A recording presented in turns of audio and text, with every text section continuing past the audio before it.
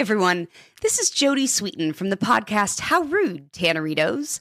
I've been needing a quick getaway with my family, and the 2024 Hyundai Santa Fe is the perfect vehicle to take us there. It has standard third-row seating, so I'm able to pack my entire family, plus pets, in the car, while also having enough room for our camping essentials. Available H-Track all-wheel drive will get us through any dirt trails, and available dual wireless charging pads will ensure we never have to worry about getting stuck with a dead phone in the middle of nowhere. Visit HyundaiUSA.com or call 562-314-4603 for more details. Hyundai, there's joy in every journey. Welcome to Aaron Mahnke's Cabinet of Curiosities, a production of iHeartRadio and Grim and Mild. Our world is full of the unexplainable. And if history is an open book, all of these amazing tales are right there on display, just waiting for us to explore. Welcome to the Cabinet of Curiosities.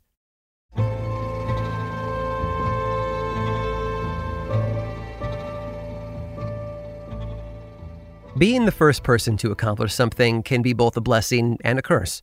The lack of precedent can be freeing. There's nothing to live up to, no legacy to overcome. However, being the first comes with its own set of problems. For one, there's nobody to tell you what to expect. One man didn't need anyone to tell him the odds, though. In fact, he was the person reassuring people right before they did something risky. This man, you see, was a surgeon.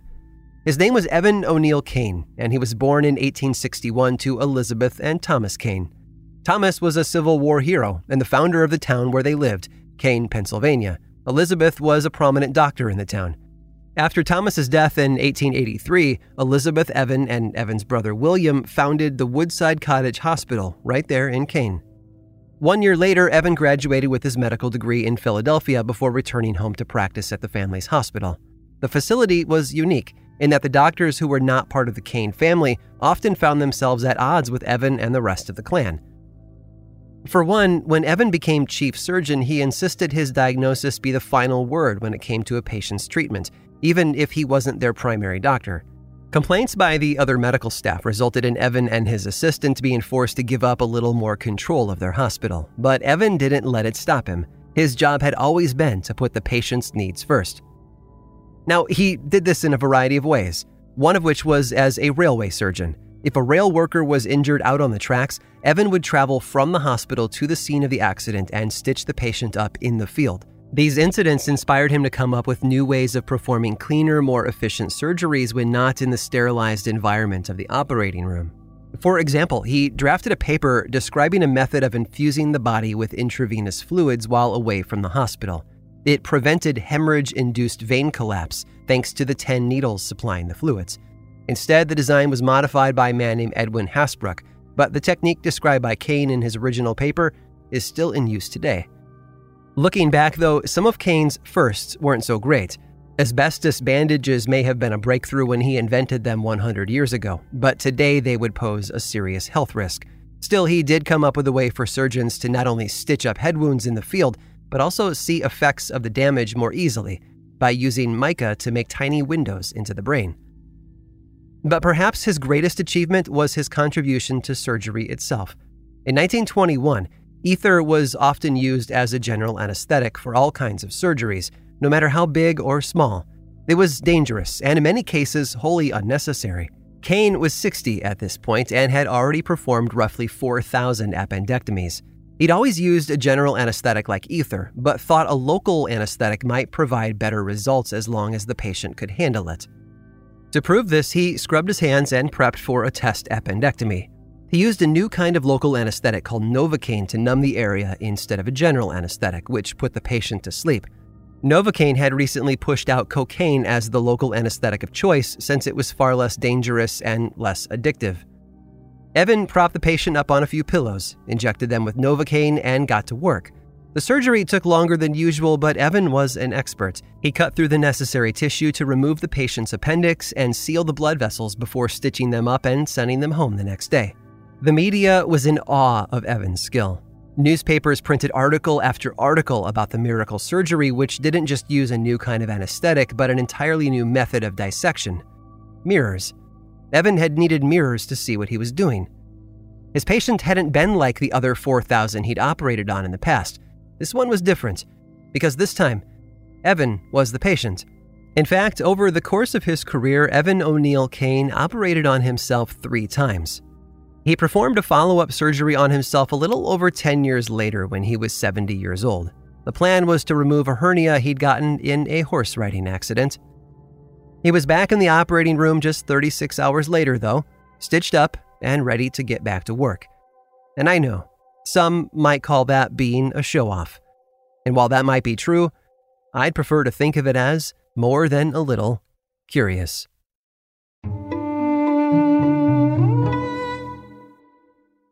Are you tired of your scented cleaning products smelling and cleaning like meh?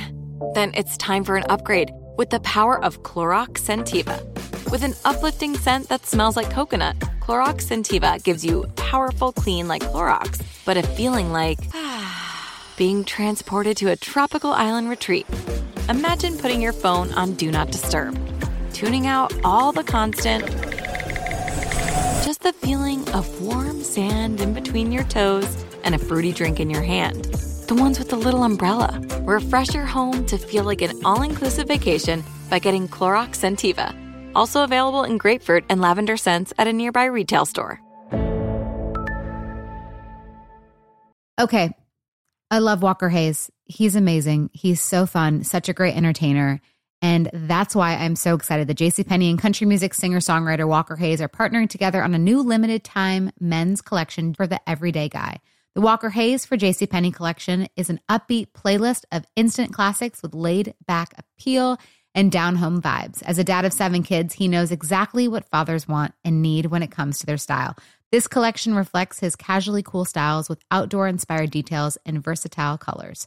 Perfect for the guy living the t-shirt life or someone wanting some fresh options that feel just as good. It's easy to wear, affordable styles that celebrate the ultimate family man, along with the quality, durability, and sensibility dads appreciate.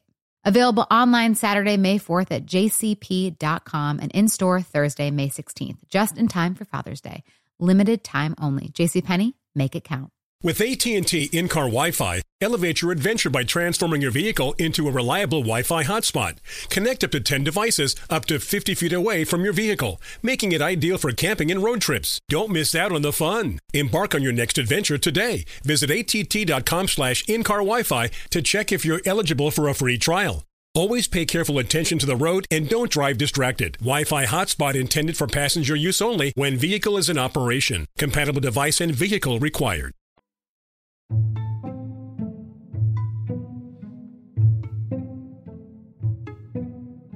A person driven by their beliefs can do incredible things. They can do immense good for the world, like helping those less fortunate than themselves.